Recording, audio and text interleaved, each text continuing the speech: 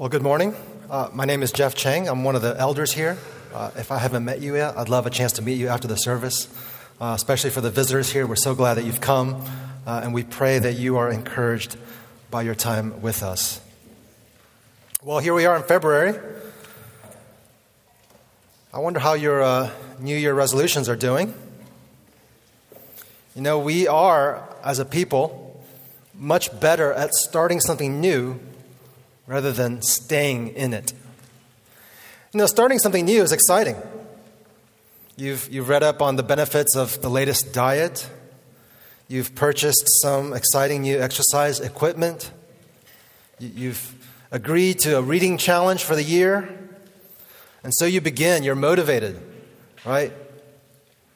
But then 2 weeks in, 4 weeks in, it starts to get tiring. You find yourself hungry all the time. You hit that snooze button just a few more extra times. You find yourself turning on a show rather than opening a book. And by February, so often all that motivation from January is gone. You know, Oreos and Netflix and sleeping in are way better, right, than all those other benefits. I really may be just describing myself to you more than you. But I think we've all known how easily we can get excited about something new, and yet how quickly that excitement can fade. And this should cause us concern, right? I mean, diet, exercise, that's one thing. Those things can be important. But I think as Christians, we make a big deal about the start of the Christian journey. We call it conversion. It's exciting to hear the good news of a God who has loved you in His Son. It's exciting to be baptized and enter into a new community. We tell people our testimony about how we became Christians. But then that's just the beginning. It's a long journey ahead of us. There are going to be a lot of trials and temptations and even persecution. How do we keep following Jesus? Not just how do we start following Jesus, but how do we continue following Jesus for the long haul, even when it gets hard? That's why the book of Hebrews was written. We've been working slowly through this book for a few months now. And as we've seen, the purpose of this book is to help Christians, is to keep Christians from drifting away from what they've heard, drifting away from Christ. And what we've seen in Hebrews is that the way to persevere is not by finding new, shiny things to draw our attention.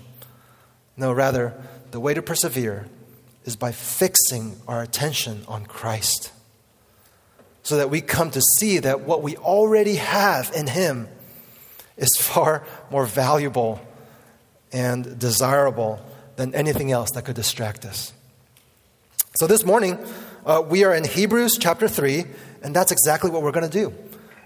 In our time together, we are going to consider what it is that we have in Jesus to help us to persevere in following Him. Feel free to turn there, Hebrews chapter 3. It's on page 1002 of the blue Pew Bibles. I would encourage you to have this open in front of you so that you can follow along. If you're not a follower of Jesus this morning, I pray that you would meet Him for the very first time. Not only meet some sort of teaching about Him or some vague notion of Him, no, but by faith you would meet the risen and living Savior for you, your Maker, your Redeemer. And if you are already a follower of Jesus, I pray that you'll just walk out of here joyful. That your life may be a mess, all kinds of things may be going wrong around you, but that you would walk out of here rejoicing because Jesus is yours. All right, so let me read here, Hebrews chapter 3, starting in verse 1. Therefore, holy brothers and sisters, you who share in a heavenly calling, consider Jesus, the apostle and high priest of our confession, who was faithful to him who appointed him, just as Moses also was faithful in all God's house. For Jesus has been counted worthy of more glory than Moses, as much more glory as the builder of a house has more honor than the house itself. For every house is built by someone, but the builder of all things is God. Now Moses was faithful in all God's house as a servant, to testify to the things that were to be spoken later. But Christ is faithful over God's house as a son. And we are his house, if indeed we hold fast our confidence and our boasting in our hope. Point number 1, consider Jesus. Point number 1, consider Jesus. In the previous section, if you'll remember from past weeks, the author presented Jesus, the Son of God, the radiance of God's glory, as one who is greater than the angels. And yet, despite his majesty, the Son became lower than the angels in order that he might be to us a faithful high priest, making atonement for our sins. That's why here at the beginning of verse 3, he can begin by calling us calling these early followers of Jesus holy brothers and sisters. Right? They are part of the family of God, and they share in this heavenly calling. Through Jesus, we have been made holy. Through Jesus, we have been cleansed. We have been sanctified. And we have been saved by God's effectual heavenly call. Brothers and sisters, if you are a Christian, this is your identity. This is not what you will one day be. This is what you already are through faith in Christ. That's the baseline that we're starting with for the people that the writer is talking to, for these Christians. And for you, holy brothers and sisters, the command here is to consider Jesus. To consider Jesus. He's not saying this to people who have never met Jesus. No, he's saying this to Christians. The way for you to continue in your Christian life is to consider Jesus, to remain fixed on Jesus. The NIV translates this, fix your thoughts on Jesus. This is not discovering something new or someone new. No, this is discovering more of what you already know and have. And this idea of considering him, of fixing your thoughts on him, it's not just a passing consideration. This is to dwell on him, to dwell on what he means, not abstractly, but on what he means for you, in connection to your life, to who you are, to your standing before God. That's why he gives him this title, Jesus, the apostle and high priest of our confession. That's an interesting title there, the apostle and high priest of our confession. This is the only time in the New Testament where we see that pairing of those two titles. Apostle literally means the one sent, the sent one, right? The one sent by God.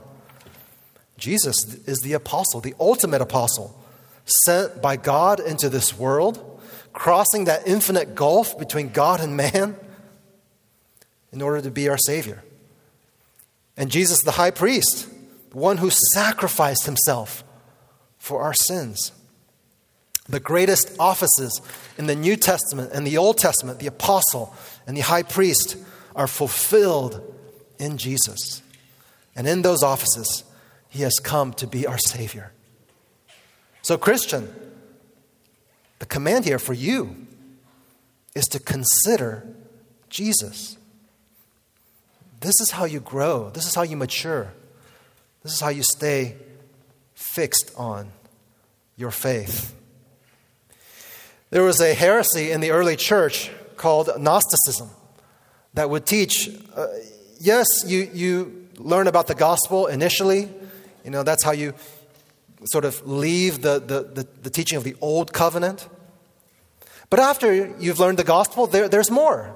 There's kind of higher knowledge and secret knowledge that you can move on to afterwards, climbing higher and higher up this ladder until you reach a kind of spiritual liberation. One form of Gnosticism taught that there were 365 levels of knowledge to attain to. Friends, that's not Christianity. The early Christians condemned that as a heresy. Gnosticism can sound far-fetched to modern ears, but that is sometimes how we think about the Christian life, isn't it?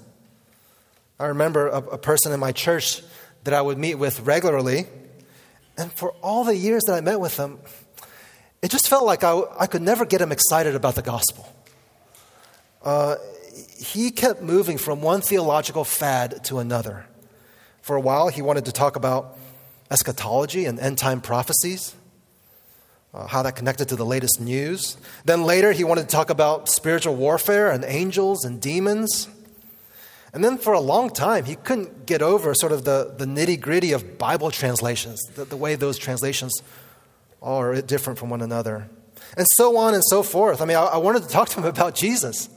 He just wanted to talk about the different kind of most interesting topic for him.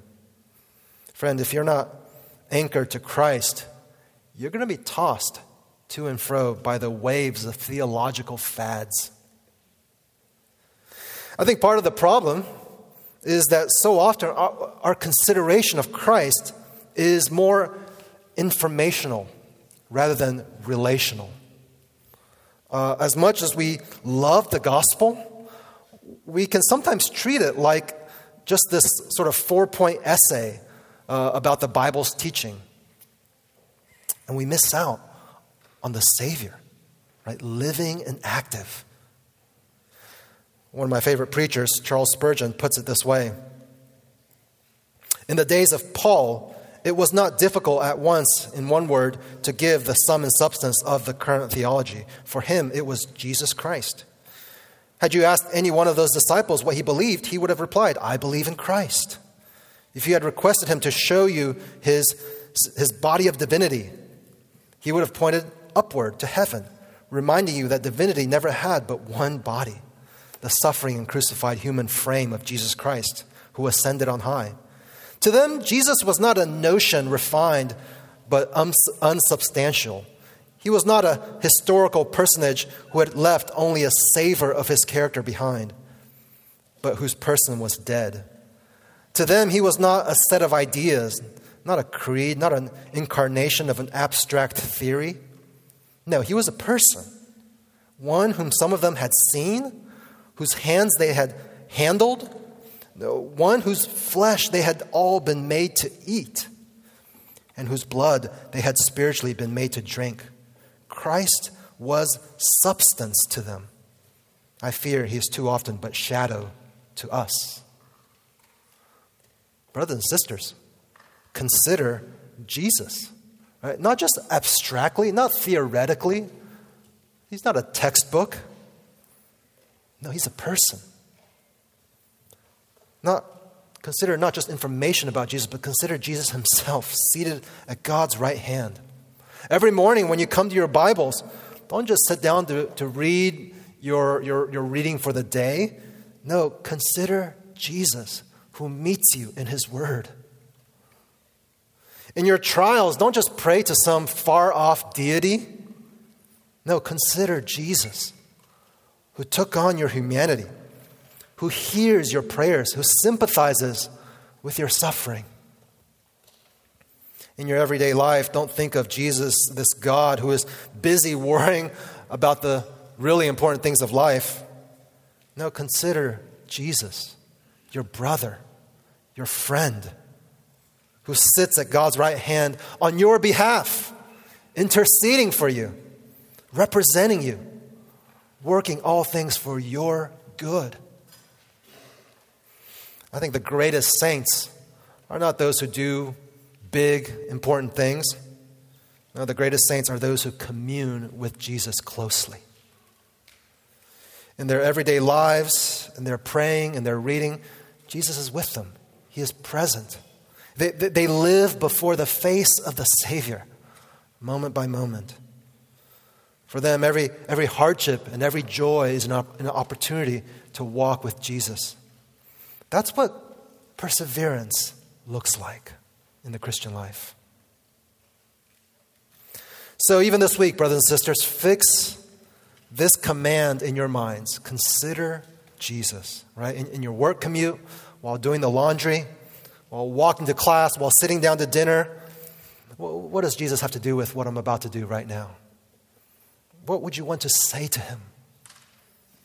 What would he want to say to you, according to his word? Well, the author here is going to help us consider Jesus in the next few verses.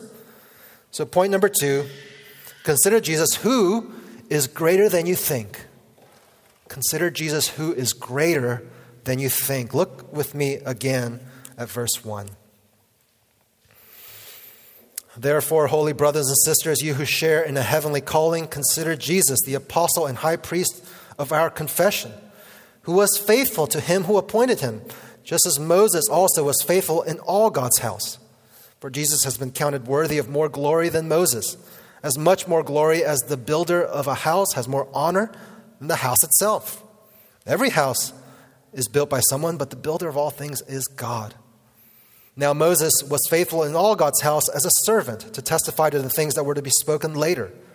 But Christ is faithful over God's house as a son. Well, one of the best ways to get to know Jesus is through the Bible. And even the Old Testament, right? From Genesis to Revelation, it all has been written so that we might know Jesus better. And here, the writer models for us how to read the Old Testament, right? He compares Jesus to Moses, who was faithful in all God's house. You remember Moses, right? Rescued by Pharaoh's daughter, fled to Egypt to be a shepherd in the wilderness, then called by God to confront Pharaoh and to lead his people out of slavery in Egypt. He went up on Mount Sinai and delivered God's law to the people and then led them to the promised land. Moses was faithful in all God's house. In fact, that phrase, Moses faithful in all God's house, that comes from Numbers chapter 12, verse 7. On that occasion, Miriam and Aaron spoke out against Moses, saying, Moses, you're not the only one God has spoken to. He speaks to us too. And God responds by vindicating Moses, saying, Moses is not just an ordinary prophet. I speak to prophets in visions and dreams, but I speak to Moses face to face. Moses is faithful in all my house, God says. It's no surprise that Moses remains this primary figure in Orthodox Judaism that people who follow that religion continue to look to even after all these years. But the writer here wants to make the point that as great as Moses is, Jesus is even greater, far greater than the people of Israel could have ever imagined. And he is greater in two ways. He is greater as the builder of the house, and he is greater as the son over the house. We see that in verse 3, that Jesus is the builder of the house. For Jesus has been counted worthy of more glory than Moses, as much more glory as the builder of a house has more honor than the house itself. Moses was used by God to rescue Israel from slavery in Egypt. But don't forget, Moses was also a part of the people of Israel. This was the house that God established when he had given that barren couple, Abraham and Sarah, a miracle child, right? Isaac. And through that child came a great nation, as numerous as the sand on the seashore. So for all that Moses did, he didn't create Israel.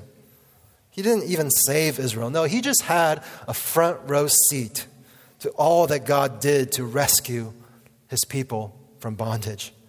It was God who did all the miracles, who led his people through the wilderness, who settled them in the promised land. Moses was simply a part of God's house. Jesus, though, was different.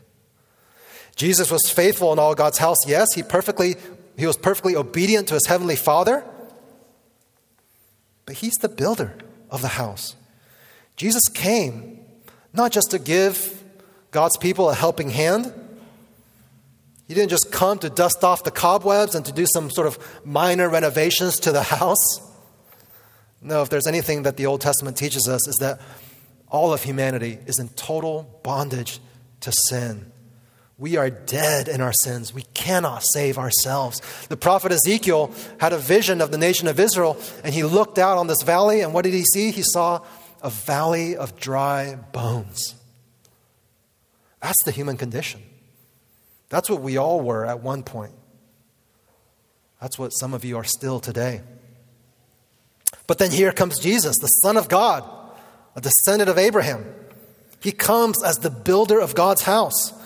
He teaches with divine authority. He performs miracles that only God can perform. He forgives sin. He speaks out against injustice. And when Peter confesses, "You are the Christ, the Son of the living God," Jesus proclaims, "And you are Peter, and on this rock I will build my church, and the gates of hell will not prevail against it." Built on his identity as the Son of the living God, Jesus is building his church. And he goes to the cross, and there on the cross, by the sacrifice of his own blood, Jesus dies in the place of sinners, bearing our sin. But that's not all. On the third day, he rises from the dead in victory over our sin and death, and he ascends to heaven, and he pours out his Spirit, so that we who were previously dry bones are now made alive through the preaching of the gospel. Just as Ezekiel saw in his vision, as he spoke God's word and those bones took on flesh and blood and muscle and ligaments and skin, and finally they became a living army. This is what Jesus is doing. He is building his church through the preaching of the message of what he has done. And the gates of hell will not prevail against him. Moses was faithful in God's house, but Jesus is faithful as the builder of God's house. And as we see in verse 4, God alone is the builder of all things, which means that Jesus, the Son of God, is God. He is doing what only God can do, building the true house of God, the church, which will never be destroyed.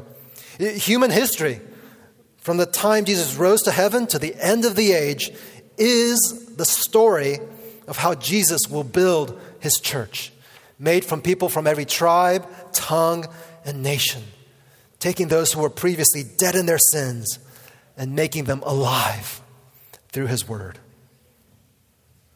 Friend, I wonder what kind of house you are trying to build for yourself. Is it the house of the never-ending pursuit of success, of career? Or maybe you've just reached the point where none of your plans have worked out and you've lost all hope.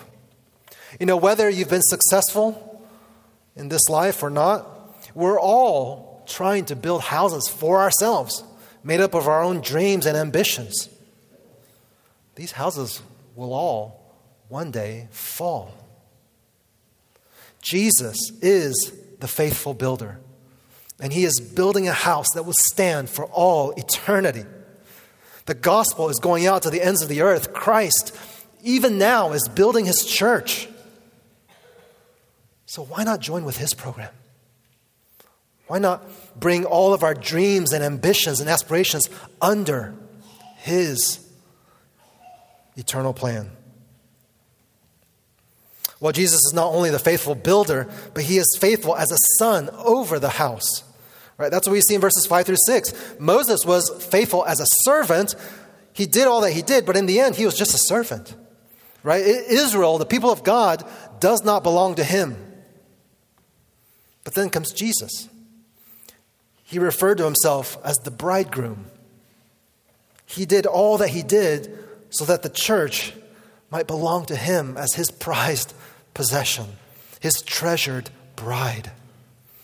As Paul writes in Ephesians 5, Christ loved the church and gave himself up for her, that he might sanctify her, having cleansed her by the washing of water with the word, so that he might present the church to himself in splendor, without spot or wrinkle or any such thing, that she might be holy and without blemish.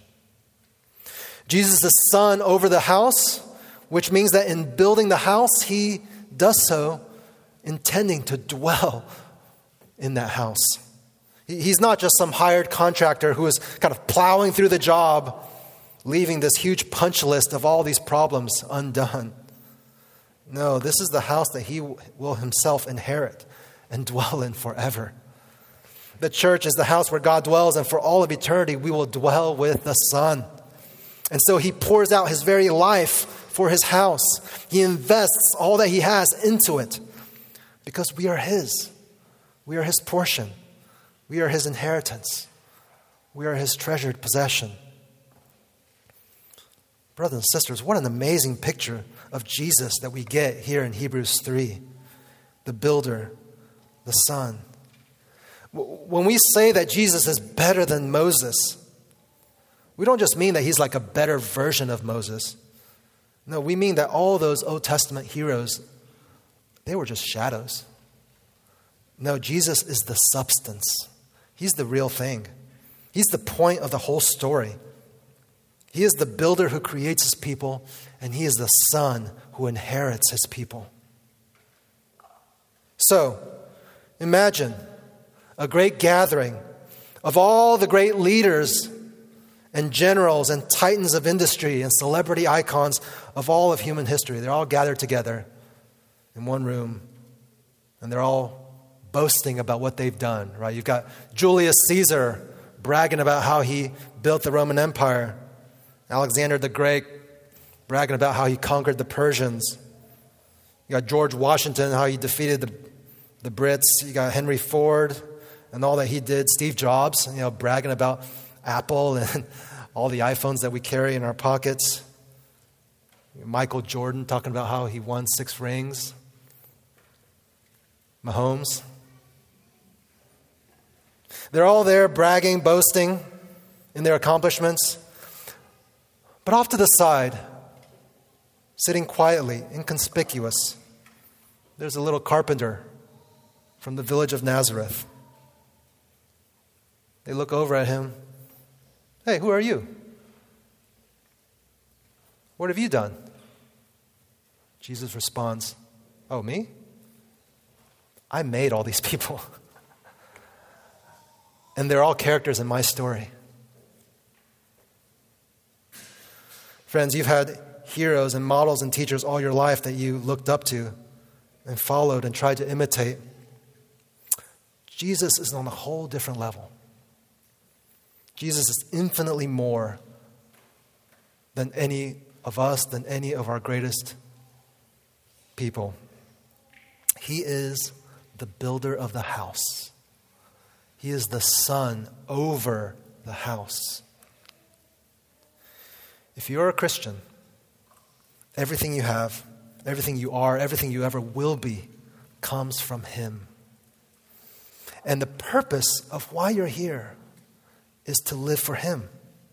You exist for Him. He is worthy of the honor that it will take all of our lifetimes and all eternity for us to give to Him.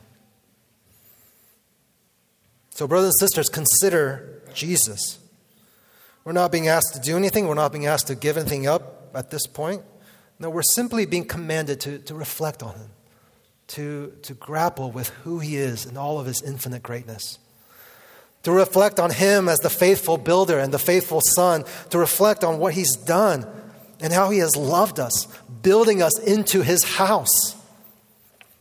And then once you've sort of wrestled with that and grappled with that, then by faith to love Him and honor Him in return. This consideration of who Jesus is will drive everything that you do for Him. The more you marvel at who He is, the more His commands will not be a burden. No, they're going to be a joy.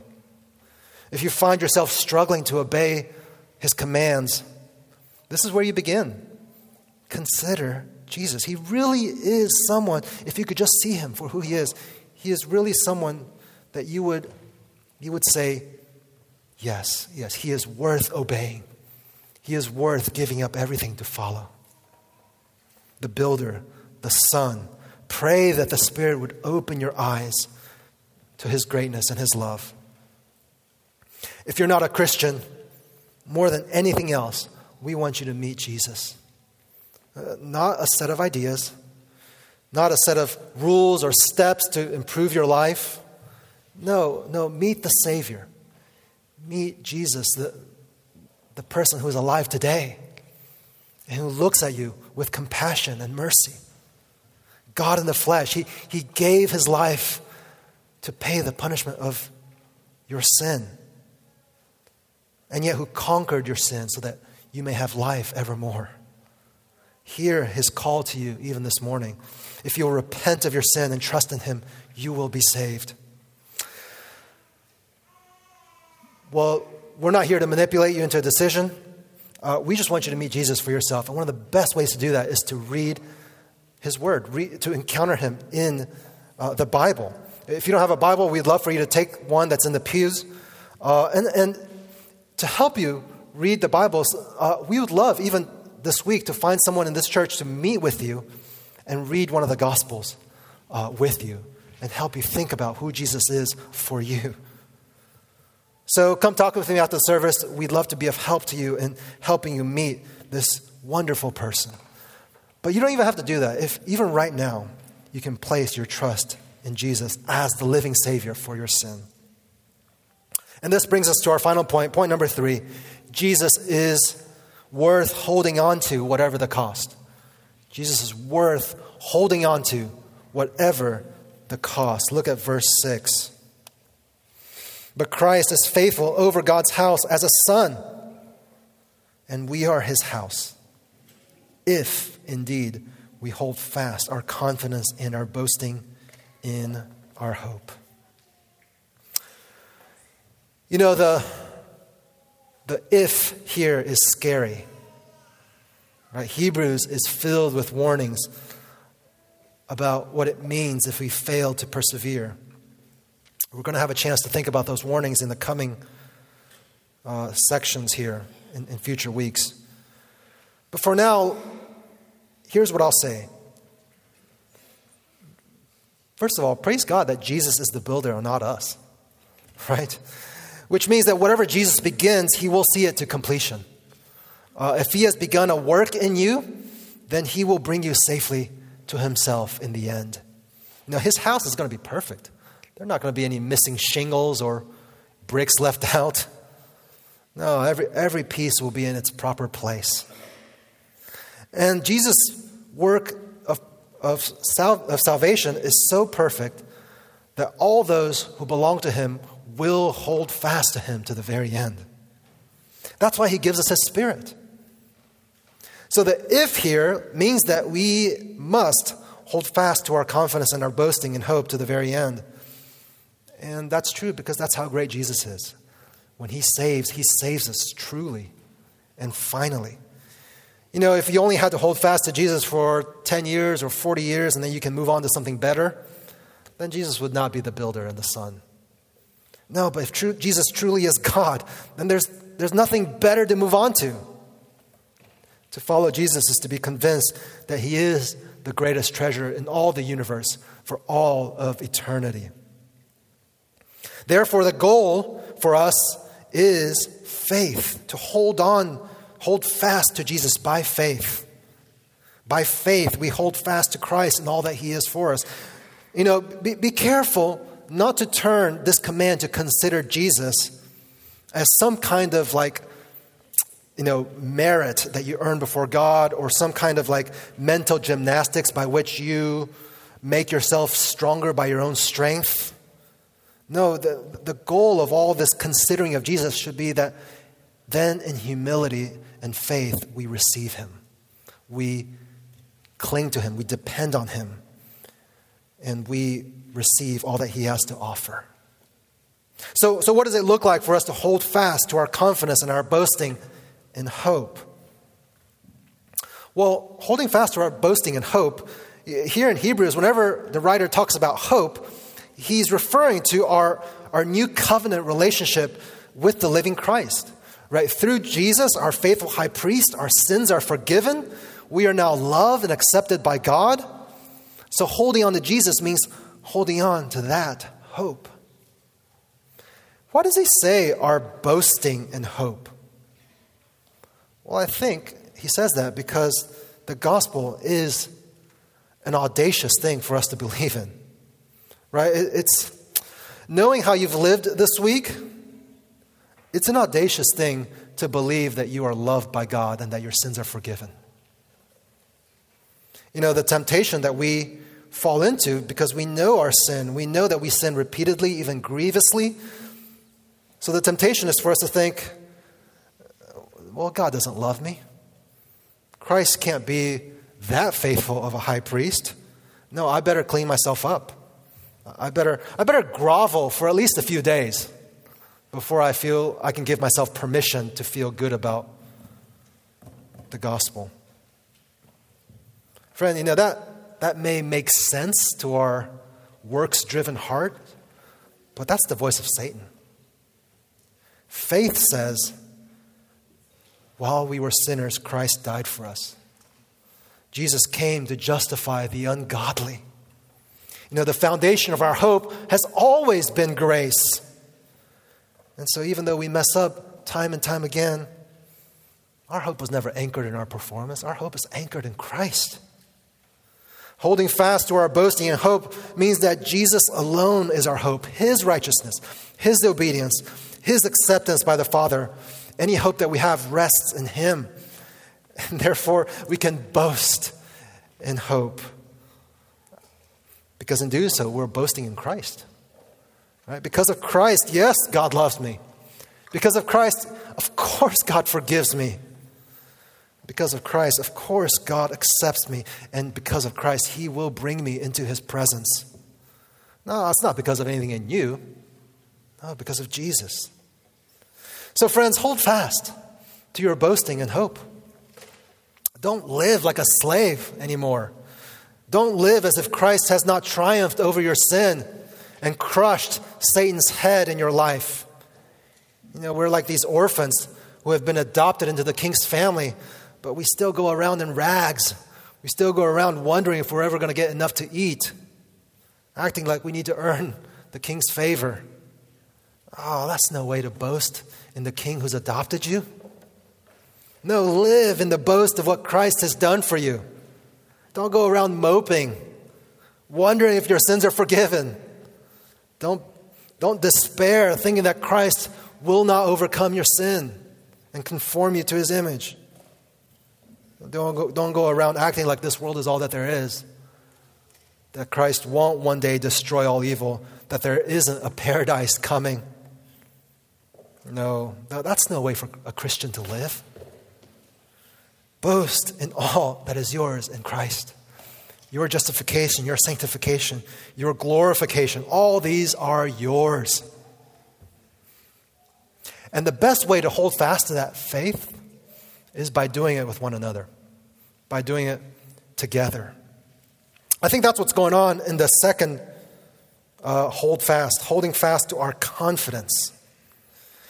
Because this idea of confidence in the book of Hebrews is always associated with taking a public stand, with boldness and confidence, identifying yourself as one of Christ's followers. And we never identify ourselves just kind of all by ourselves. No, but we identify ourselves with Christ's followers by taking an open stand with the church, even amid persecution. Feel free to turn quickly to Hebrews 10, verse 32. The writer says this, "But recall the former days when after you were enlightened, you endured a hard struggle with sufferings, sometimes being publicly exposed to reproach and affliction, and sometimes being partners with those so treated. For you had compassion on those in prison, and you joyfully accepted the plundering of your property, since you knew that you yourselves had a better possession and an abiding one. Therefore, do not throw away your confidence, which has a great reward." Do not throw away your confidence, right? That publicly associating with the people of God. It seems popular these days to bash the church, especially on social media. There are some people who have built their platforms on pointing out all the church's faults. And to be sure, the church has faults. The church is made up of sinners who are not yet glorified. And in this world, there will always be sin in the church. And yet, make no mistake, the church is God's house. Christ is committed to building his church. The Spirit dwells among believers. So God forbid that we would ever slander the bride of Christ. God forbid that we would ever make it hard for someone to love the church. No, rather, we want to honor the church by our lives, even by our public association with the church, saying, yep, these are my people. Right? These are the people this is my family. This is who I identify with. For these early Christians, joining the church meant going to jail and having your property plundered. Well, we're not quite dealing with that yet in our day, at least not here in the West. There are plenty of Christians around the world who are dealing with that. But I pray that we would be willing to hold fast to our confidence regardless of our situation. What would it look like today for us to show that kind of commitment to the church so that Christ would be honored? Well, I think for one, it would mean not just attending the church, but actually joining a church. Publicly committing to be a part of a body of believers, right? Coming under their accountability, their relationships. And once you've joined, it would mean looking out for other believers, caring for one another, discipling younger Christians, teaching them to read God's word, to pray, to fight sin. It would mean encouraging those who are discouraged, counseling those who are struggling, befriending those who are lonely, getting together during the week to share meals, to pray, to read scripture, to consider Jesus together. In other words, it would mean living life together, just as we see the Christians doing in the New Testament. That's what it means to hold fast to our confidence, our courage, publicly associating with the people of God, which has great reward. How might you live out that public association even this week? If you are a follower of Jesus, but you have never been baptized, and you are not a member of a church, my question to you is, why not? What's keeping you from publicly identifying yourself as a follower of Jesus? What's keeping you from publicly identifying with his people? Just to be clear, I don't believe that you need to be baptized or join a church to be saved. But if you are saved, if you do belong to Christ, then that's what you should do, right? Because Jesus commands his followers to do so. And if you're not willing to obey Jesus in this, then what does that say about your claim to be his disciple?